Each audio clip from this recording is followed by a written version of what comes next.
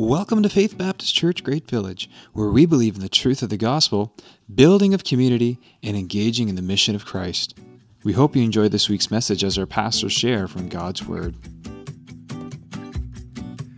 All right, well, we're in John 8, like Josh said, and I don't know if you noticed this or not when it popped up last week. I don't even know if it'll pop up again when Aiden brings up John 7:53. Let's give it a whirl there, Aiden. Yeah, no, it didn't, so that's funny. But anyways, if you were here last week, you would have noticed towards the end of Josh's message that when he got to this part of John chapter 7, which is the final verses of John 7, the very last verse, John 53, there's a little message that popped up, and if you look in your real Bible, your actual printed copy of God's Word, there probably is a note there. How many of you have a note at that point? You see that note? Okay, yeah. And the note says, at least in the ESV translation, it says, the earliest manuscripts do not include chapter 7, verse 53, which is the last verse in chapter 7, and up until and including verse 11 of chapter 8. So there is a clear consensus. There it is. Thank you, Eden. There is a clear consensus among conservative biblical scholars that John chapter 7, verse 53 through John 8, verse 11, that's 12 verses if you do the math.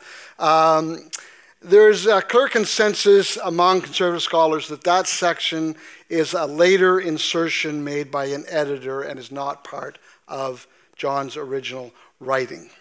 Now, there are a lot of reasons to trust the scholars on this. The vocabulary in these 12 verses is different from the rest of the book of John. For example, this is the only place in the book of John where the word scribe is used, which would be odd.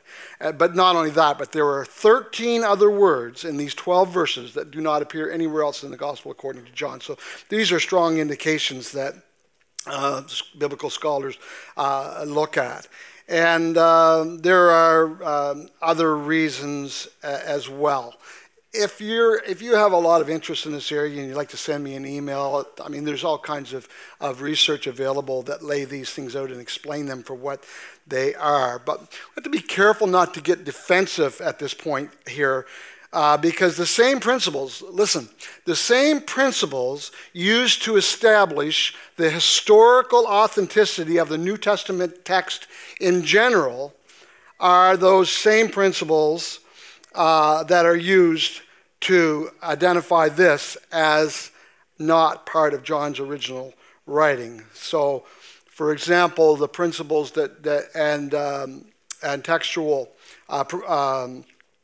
factors that give evidence that John is, in fact, the writer of the gospel according to John. So the same rules and principles of textual criticism.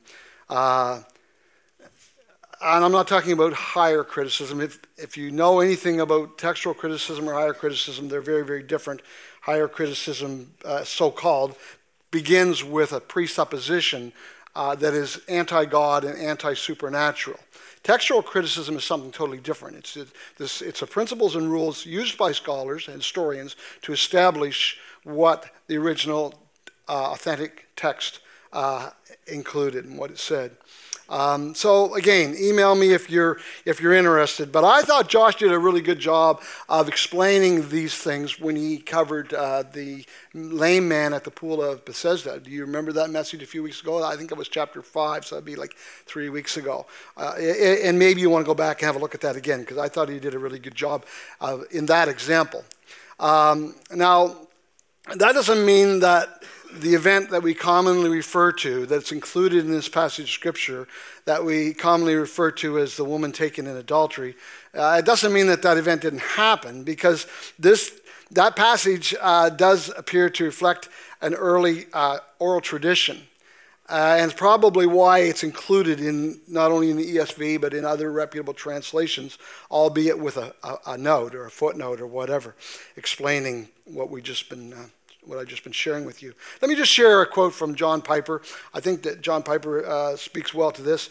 He says, in regard to these 12 verses, he says, "It is true on the basis of other parts of Scripture, and so let this story not be the basis of our authority, but an echo and a pointer to our authority, namely the Scriptures that teach what this passage says, that Jesus exalts himself above the law of Moses, changes its appointed punishment, and reestablishes righteousness on the foundation of grace." One of the indicators that these 12 verses are not part of John's original writing is that it breaks the flow of the narrative. That's only one of the indicators.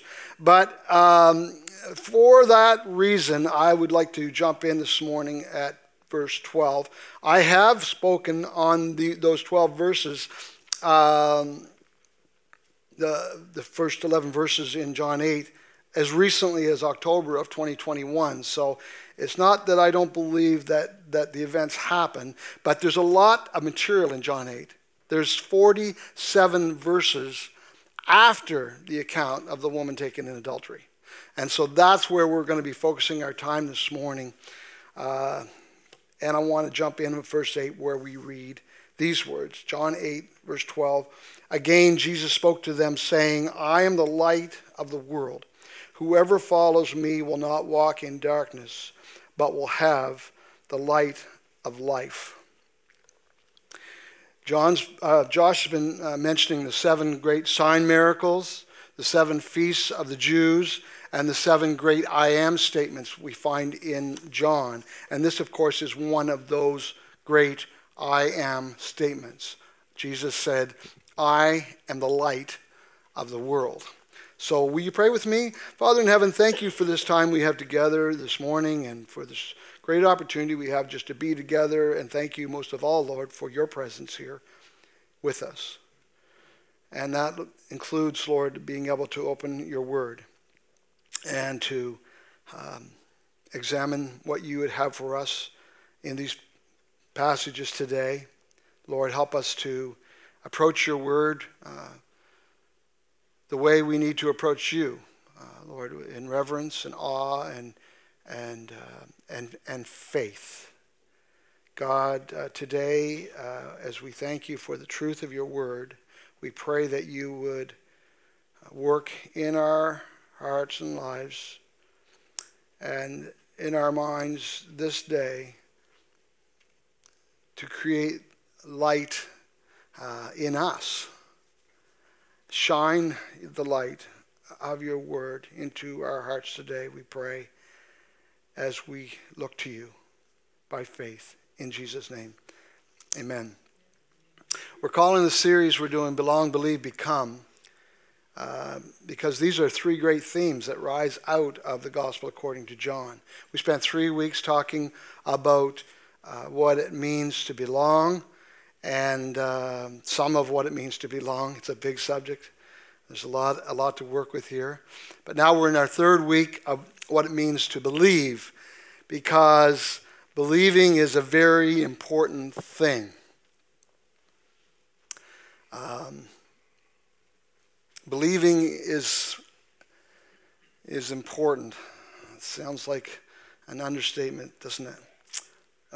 So before we get too much into the rest of the text, I want to just note a few things about the word believe, if I could. How many times do you think the word believe might occur in the gospel according to John? What do you think? Well, you don't know. Of course you don't know. I didn't know either until I looked it up. But I'll tell you, 98 times. That's a lot. 98 times is a lot. Believing is a very important thing. Now, of course, John wrote in Greek. Most of you probably know that. The English word faith that is used to translate some of those uses, his uses in John. We don't have verb forms for faith. Faith is a noun, and if we want to have a verb form for a noun, the noun faith, then we have to leave the root word faith and go to a different word like believe. But in Greek, that's not the case. So in Greek, John, as well as the rest of the New Testament, uses three words that are actually three different forms of the same word for believe, believing, and faith. So just without turning this into some kind of a Greek lesson or anything like that, just let me mention to you so that you will appreciate this, that John uses a word pisteuo, which is a verb, typically translated as believe. And he uses a word pistis, that is a noun that is typically translated faith. And he uses a word pistos, which is an adjective that is translated believing. It's also translated faithful, and can mean either trustworthy or trustful, depending on how it's used. It can mean either faithful or easily persuaded. So you have this noun and this verb, because it's the verb form that John uses most. You have this verb, and you have this noun, and you have this adjective. And they all, in Greek, they're all very closely associated words with the same root. But you can't translate them into English that way, because we don't have a verb for faith. And so those other words are used. So it's just totally legitimate to do what the translators have done when they translate the word faith from the word pistis. Okay, that's probably enough of that. John likes the verb form. He likes the verb form, the one that we don't have a form of when we use the word faith, which is a noun. How many of you like grammar? Yeah, that's what I thought. About 8 of you. I hated grammar when I was in school, but boy, when I started studying Scripture, I started to realize how important some of these things can be. But how many of you remember this? Verbs are action words. Thank you very much, Leah. Verbs are action words. And John uses the verb form a lot. And it's believe. Believe. And we tend to think of faith as more of a passive kind of thing. But it would appear that John, or may I say Jesus, through John, wants us to think of faith more as an active thing than a passive thing. So here we go, John chapter 8, verses 13 through 20. So the Pharisees said to him, "You are bearing witness about yourself." Jesus has just said, "I am the light of the world. He who believes in me shall not walk in darkness, but will have the light of life." And the Pharisees said to him, verse 13, "You are bearing witness about yourself. Your testimony is not true." And Jesus answered, "Even if I do bear witness about myself, my testimony is true. For I know where I came from, and I know where I'm going. But you do not know where I come from or where I'm going. You judge according to the flesh. I judge no one, yet even if I do judge, my judgment is true. For it is not I alone who judge, but I and the Father who sent me. In your law it is written that the testimony of 2 people is true. I am the one who bears witness about myself, and the Father who sent me bears witness about me." And they said to him, therefore, "Where is your Father?" And Jesus answered, "You know neither me nor my Father. If you knew me, you would know my Father also." That's a very important statement. If you knew me, you would know my Father also. These words he spoke in the treasury as he taught in the temple, but no one arrested him because his hour had not yet come, which is a recurring phrase in the book of John. Now, the fact that the Pharisees immediately started to debate with Jesus about how we establish the authority for truth when he said, "I am the light of the world," when he made this amazing statement. He who walks and follows me will not walk in darkness, but have the light of life. The fact that they launched into this debate about discerning the truth shouldn't surprise us, because throughout the Old Testament, Israel was given instructions as to how to establish truth based on the testimony of not just one person, but the testimony of a corroborated witness. And so this is not truth in the empirical sense. Sometimes when we think about truth, our minds naturally go to the world of science. Science deals with the empirical. It's all about what you can taste, touch, see, feel, or smell. Those are our senses, of course, and that's how we interact with the world, the natural, material, physical world. But Jesus isn't talking about that kind of truth here. He's talking more about truth in the experiential sense, or you could say the historical sense, if you will. It's the kind of truth that we think about when we ask somebody in all utter seriousness and to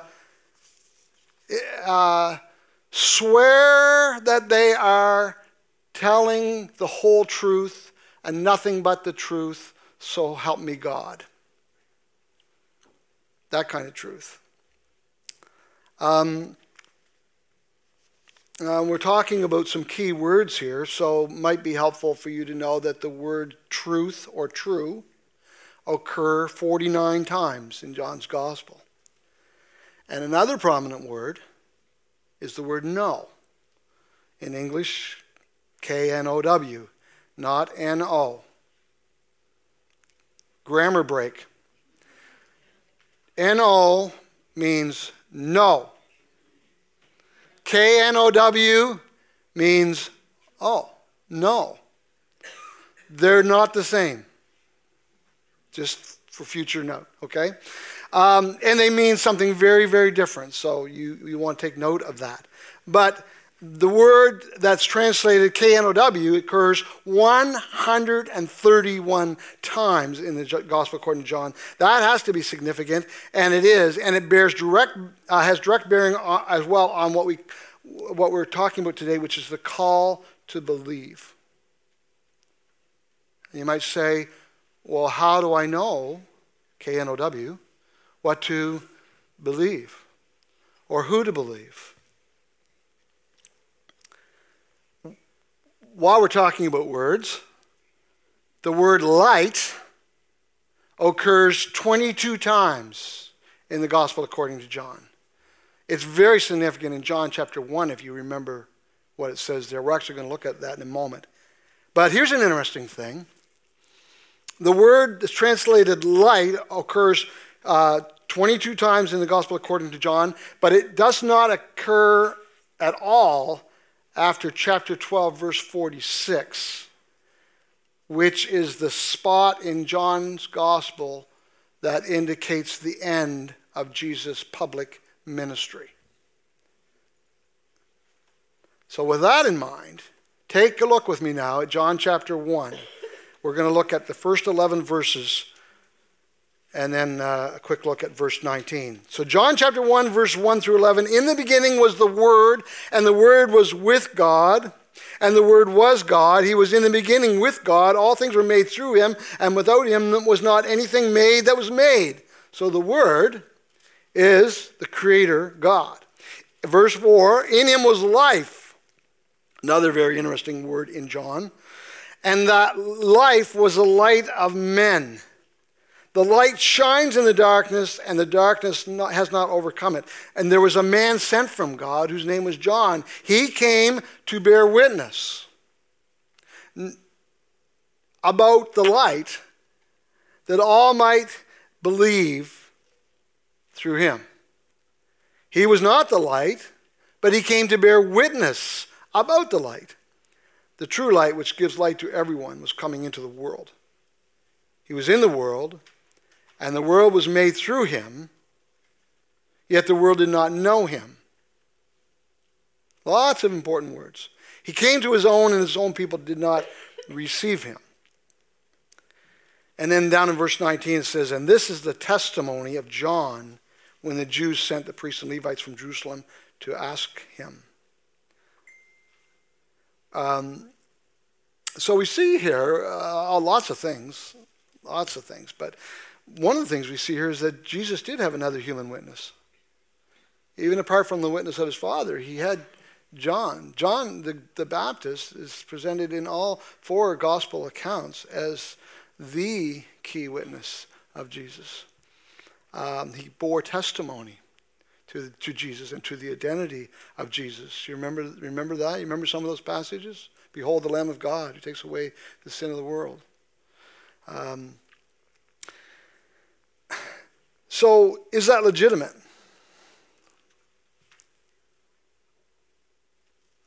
Is testimony a legitimate way of establishing truth?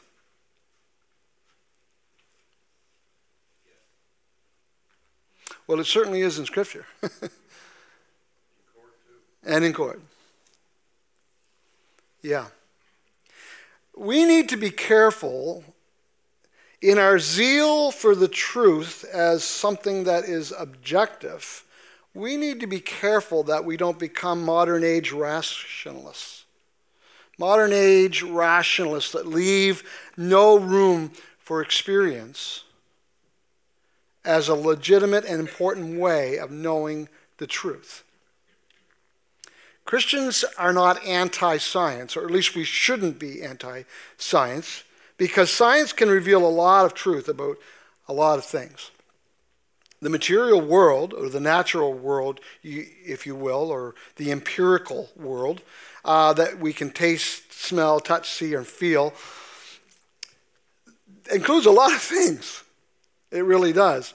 But don't fall for what I think is called scientism.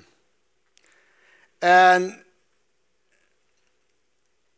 don't succumb to what some people have succumbed to, which is this notion that science can explain everything.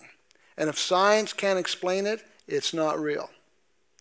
Don't fall into that trap, because there are things that science cannot explain and that we cannot know scientifically. Are they true? Do they exist? Do you exist? Science can't explain life. Scientists can talk about the pieces of your body, your brain, but science can't explain your consciousness. Science can't explain beauty. They have absolutely no explanation whatsoever for beauty. But as far as that goes, science can't explain love, joy, or peace either. Those things do not exist within a scientific framework, because they are not part of the material world. They're not part of the natural world or the empirical world. They're spiritual.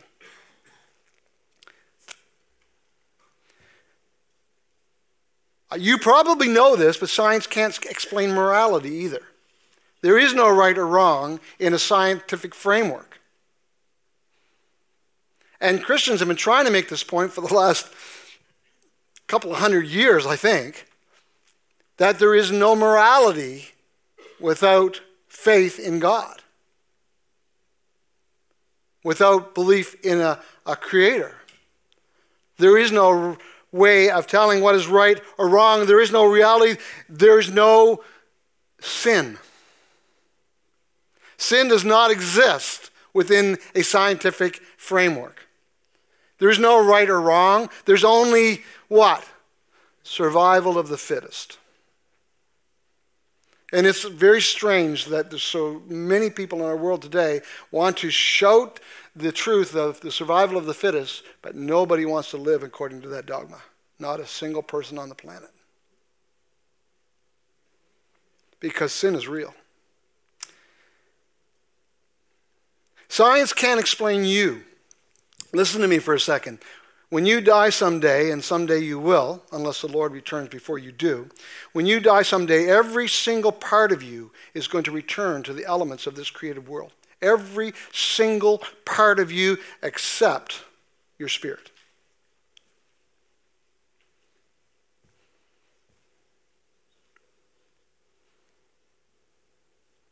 Is that true? You can stake your life on it.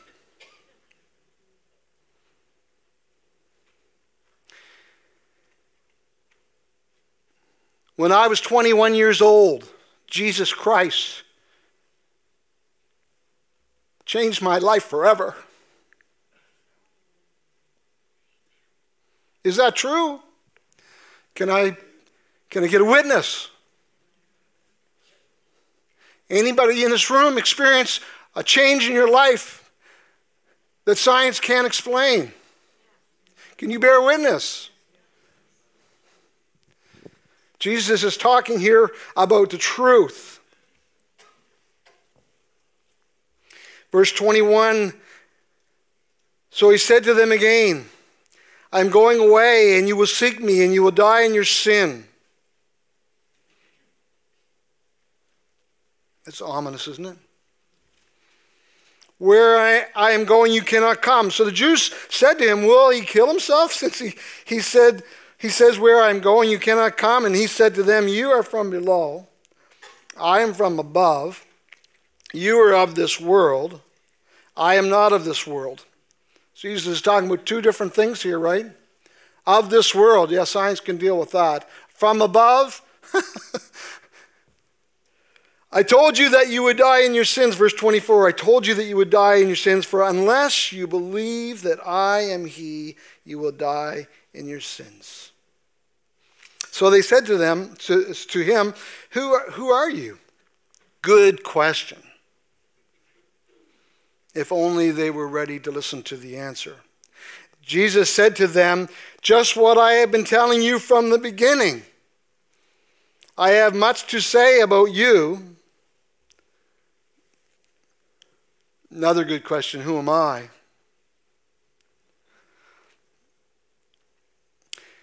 I have much to say about you and much to judge, but he who sent me is true.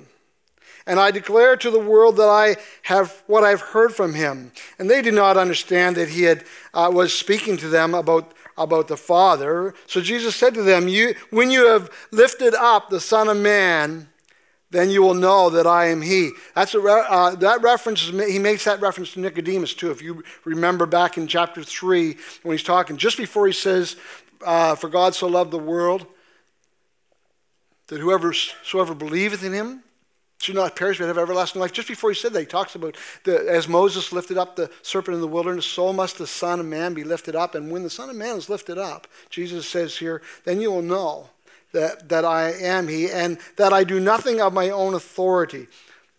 There's another important word as it relates to truth, right? Authority. But speak just as the Father taught me, and he who sent me is with me. He has not left me alone, for I always do the things that are pleasing to him. And as he was saying these things, this is verse 30, as he was saying these things, many believed in him. So, pause for a second, Josh. Breathe. Take a breath. Many believed in him. Everyone exercises faith. Everyone believes in something. But what do you believe in?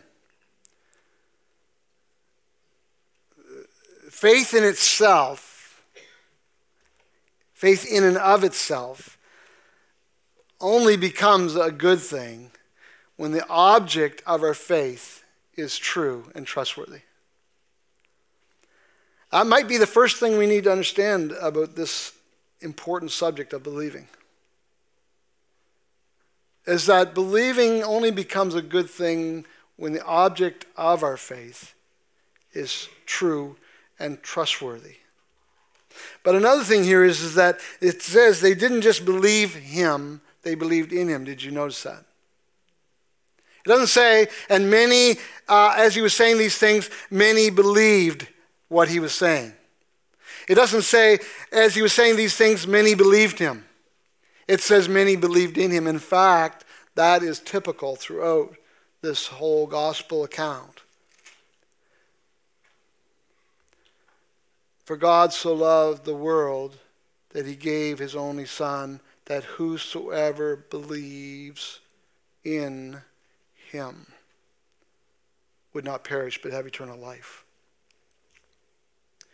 Sometimes we get the idea, the notion that this belief thing is an intellectual thing.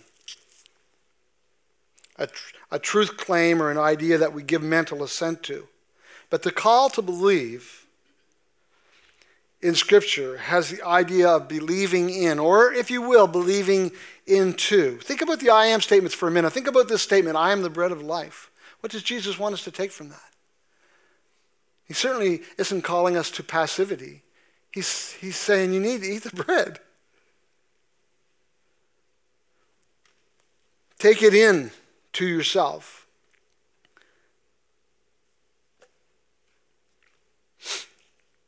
Believing in or believing into. There have been times in the church when we've made the mistake of thinking that truth is merely subjective. Josh referenced this, I think, last week when he was talking about the culture, how our culture is into this whole, this is how I feel, so this must be true thing, And, that's a dangerous thing. But there's also a danger in denying the experiential aspects of truth by thinking that truth is objective only, that it's academic, it's rational. Because the Scriptures call us to a faith that is both objective and subjective, both cognitive and experiential. Faith is reasonable, but faith transcends reason. In other words, faith is reasonable, but faith is more than reasonable. I mentioned that word know that occurs 131 times. 131 times in the Gospel according to John. But that word and how it's used is very instructive because it's not used just of an academic, intellectual kind of knowing, is it? You know this. You know this. And not just Jesus. You go all the way back to the beginning in Genesis chapter 4. Genesis chapter 4, the first few verses of Genesis chapter 4. It says that Adam knew his wife and she conceived. Or go to the Christmas story in Matthew chapter 1, where it says, when Joseph woke from his sleep, he did as the angel had commanded him, and he took his wife, but he knew her not until she had given birth to a son. And he called his name Jesus.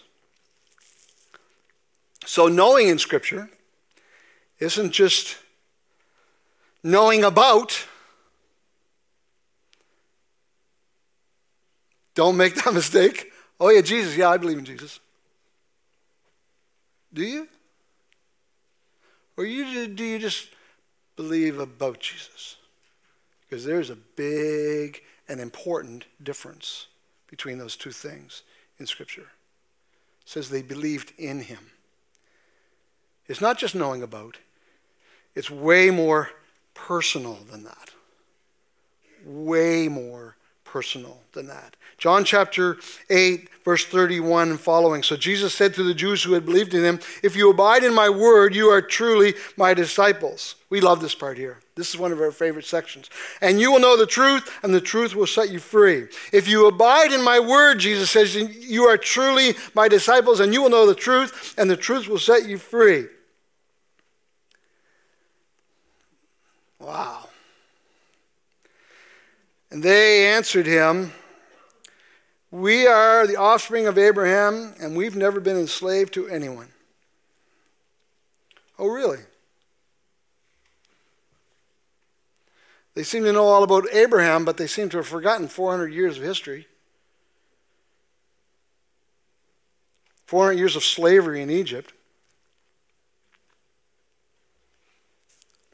But they say, we're Abraham's offspring and we've never been a slave to anyone. How is it that you say you will become free? And Jesus answered them, truly, truly, I say to you, everyone who practices sin is a slave to sin. The slave does not remain in the house forever. The Son remains forever. So if the Son sets you free, you will be free indeed. And then he says, I know that you are offspring of Abraham, which would be different than being children of Abraham in a spiritual sense. Yet you seek to kill me because my words find no place in you. Mark that. My words find no place in you. I speak of what I have seen with my Father, and you do what you have heard from your father.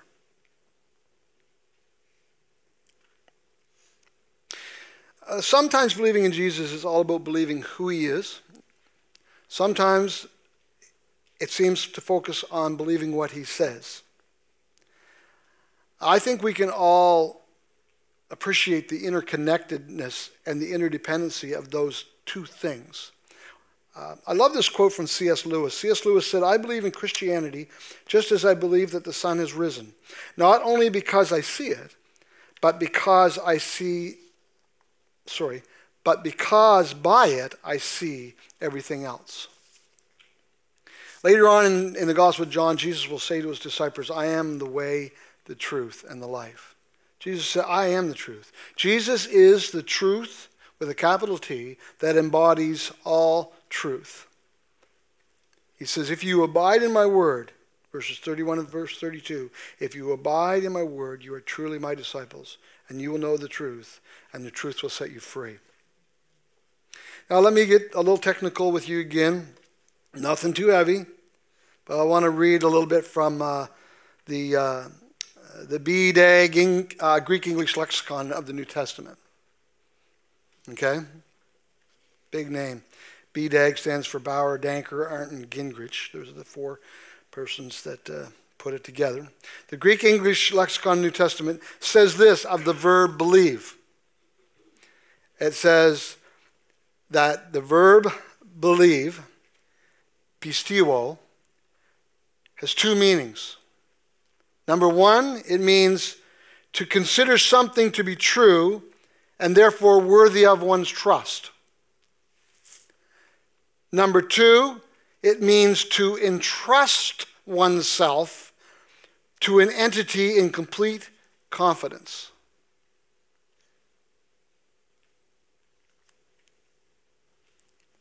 To entrust oneself. Jesus is coming into the world, and he's coming into a situation. You know, hopefully, what the situation is.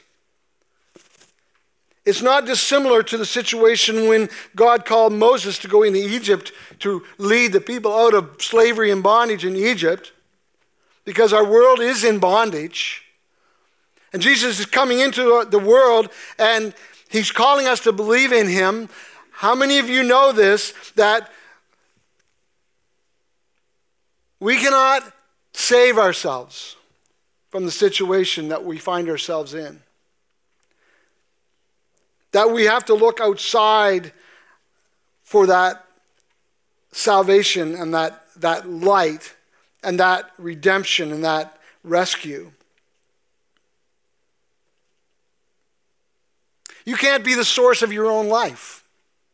You can't give yourself life. You couldn't give yourself life in the first place when your parents brought you home as a bundle of joy. And you can't give yourself new life either. And neither can I. We need Jesus. And these men that Jesus was talking to here today, they desperately needed Jesus, but they didn't know it.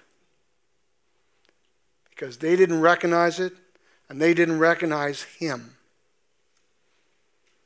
How important is it to believe in Jesus? Verse 39 and following, they answered him, Abraham is our father. Jesus said to them, if you were Abraham's children, you would be doing the works of Abraham. But now you seek to kill me, a man who has told you the truth that I heard from God.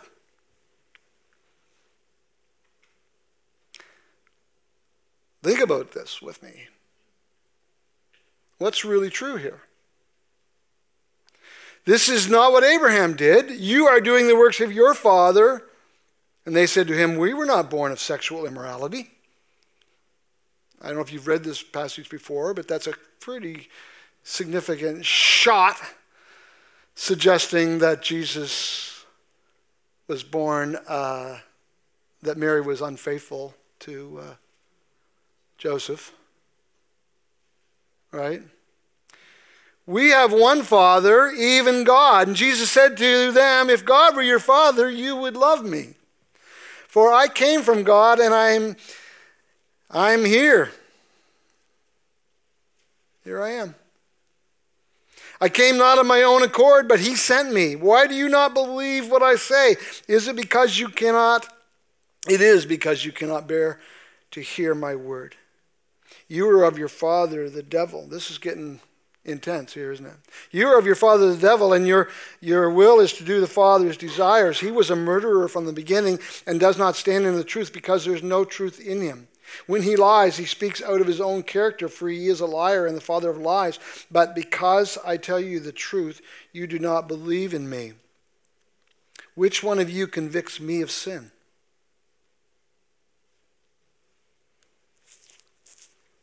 Because that's basically what they were saying. I think they were saying that Jesus was born in sin. If I tell the truth, why do you not believe me? Verse 47 says, whoever is of God hears the words of God. The reason why you do not hear them is that you are not of God. One of the things that Josh said I think it was last week, he said something.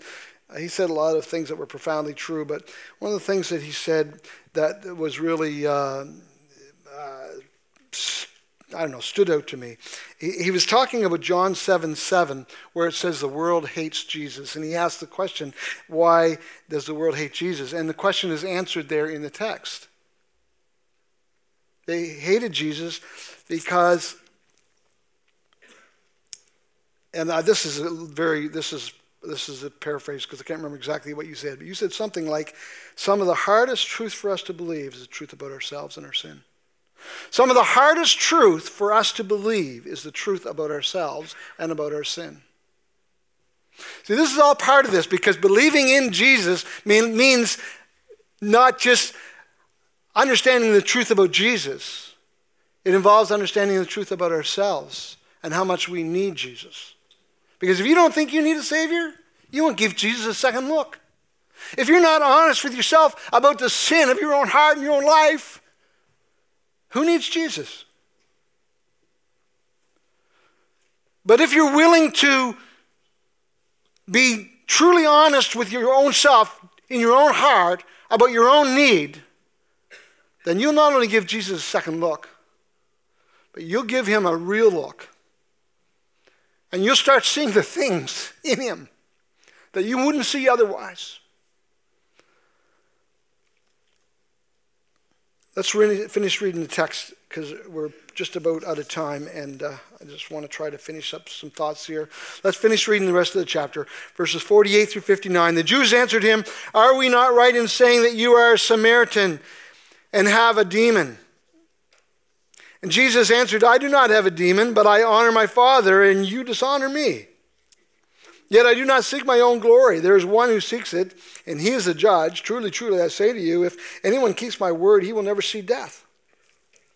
And Jesus said to him, the Jews said to him, now we know that you have a demon.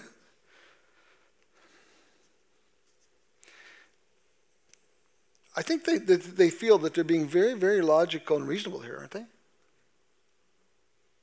Very reasonable. You know, I'm sure they think they pretty much are winning this argument. Now we know that you have a demon. Abraham died, as did the prophets, yet you say, if anyone keeps my word, he will never taste death. Are you greater than our father Abraham, who died, and the prophets died? Who do you make yourself out to be? Which is in the vernacular, who do you think you are? Again, very important question. Jesus answered, if I glorify myself, my glory is nothing. It is my Father who glorifies me, of whom you say he is our God. But you have not known him. I know him. If I were to say that I do not know him, then I would be a liar like you. But I do know him, and I keep his word. And then he says, your father Abraham rejoiced that he would see my day. He saw it and was glad. Well, sir. Now who needs to hear any more? This guy is right off his rocker. You are not yet 50 years old, they said. And have you seen Abraham? Really? And Jesus said to them, look at these words.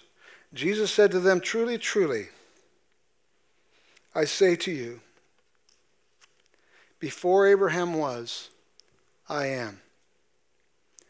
And the text concludes, so they picked up stones to throw at him. But Jesus hid himself and went out of the temple because it wasn't his time yet. There's so much here in this whole passage, and we've made note of a few things, but I just want to make one more thing a focus of our attention this morning, and it's really a mind-blowing thing. If you noted back in verse 24, Jesus said, unless you believe I am he, you will die in your sins. And then in verse 28, he said, when the Son of Man has been lifted up, you will know that I am he. These statements are not part of the 7 great I am statements, because all of the 7 great I am statements have a metaphor attached to them. I am the bread of life. I am the light of the world. I am the good shepherd, and so on. They all have a powerful metaphor attached to them because they are intended, along with the feasts and the miracles, to reveal who Jesus is. But these statements here don't have a metaphor attached to them, so they're not part of the 7 statements, but they stand out for a different reason, and they are very amazing because really it's not another one of those things that you need to understand just a little bit of language for, because in English, when we talk, and the same thing is true normally for other languages as well, but when we make statements, we need a predicate. And you might not even remember what a predicate is. But let me just explain it to you this way. When Jesus made these statements, the word he is not in the Greek. So Jesus technically did not say, unless you believe I am he, you will die in your sins. What he actually said was, unless you believe I am, you will die in your sins.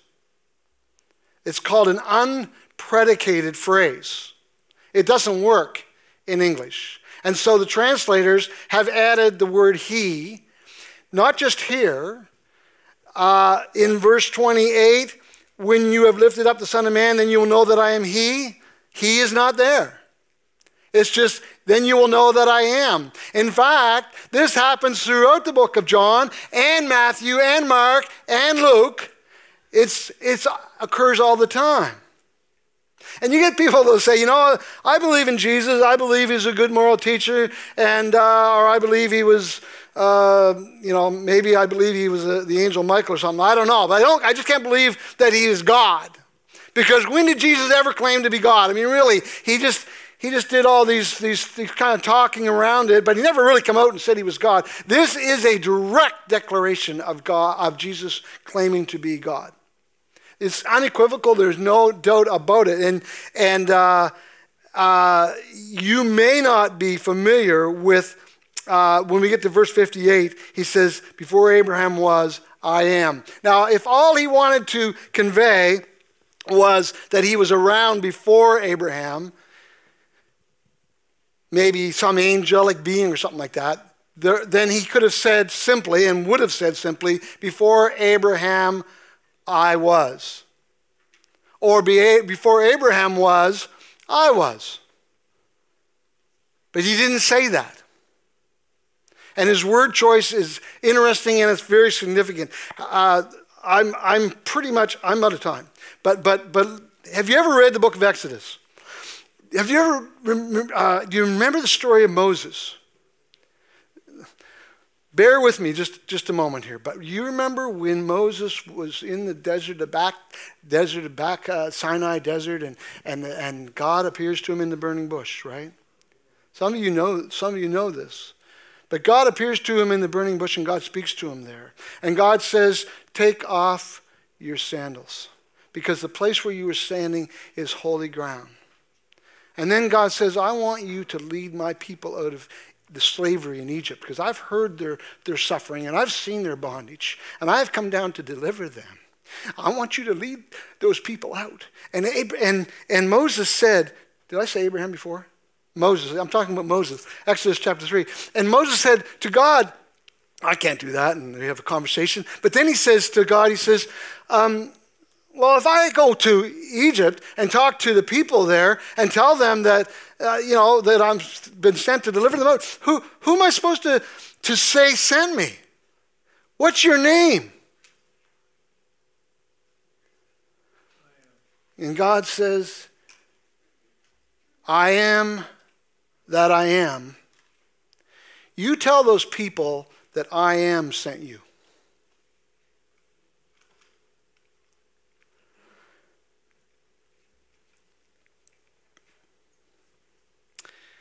God delivered the children of Israel out of Egypt and led them into the land flowing with milk and honey.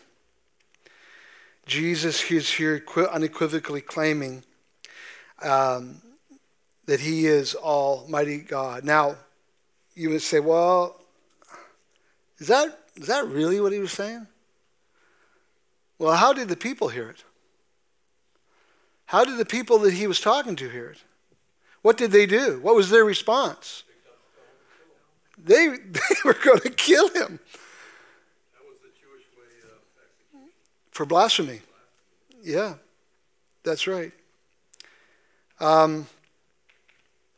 Let me say in closing to you that the good news of the gospel of Jesus Christ that we are called to believe that the Son of God, the Messiah, the Savior of the world, has come. God in the flesh, John says in John chapter 1, verse 14. And he has showed himself to be who he declared himself to be. And he is who he revealed himself to be. And because of that, he can do what he said he would do, which is provide salvation for the world, to provide salvation for you and me. Believing in Jesus is not academic, it's not abstract, it's totally personal. Jesus calls us to believe in him. Not some nebulous faith, not some you've got this girl kind of faith. Not some belief in a God far away and far removed from our personal experience. But a God who has come, and a God who has suffered and died in our place for our sins. A God who calls us to believe. A God who calls us into a personal relationship where we can come to know the very God of heaven and earth. I'm going to ask Josh to come, and I'm going to ask Vicki Linkletter to come. Josh is going to help us with the end of the service, and Vicki's going to lead us in a prayer of meditation at this time. Thank you.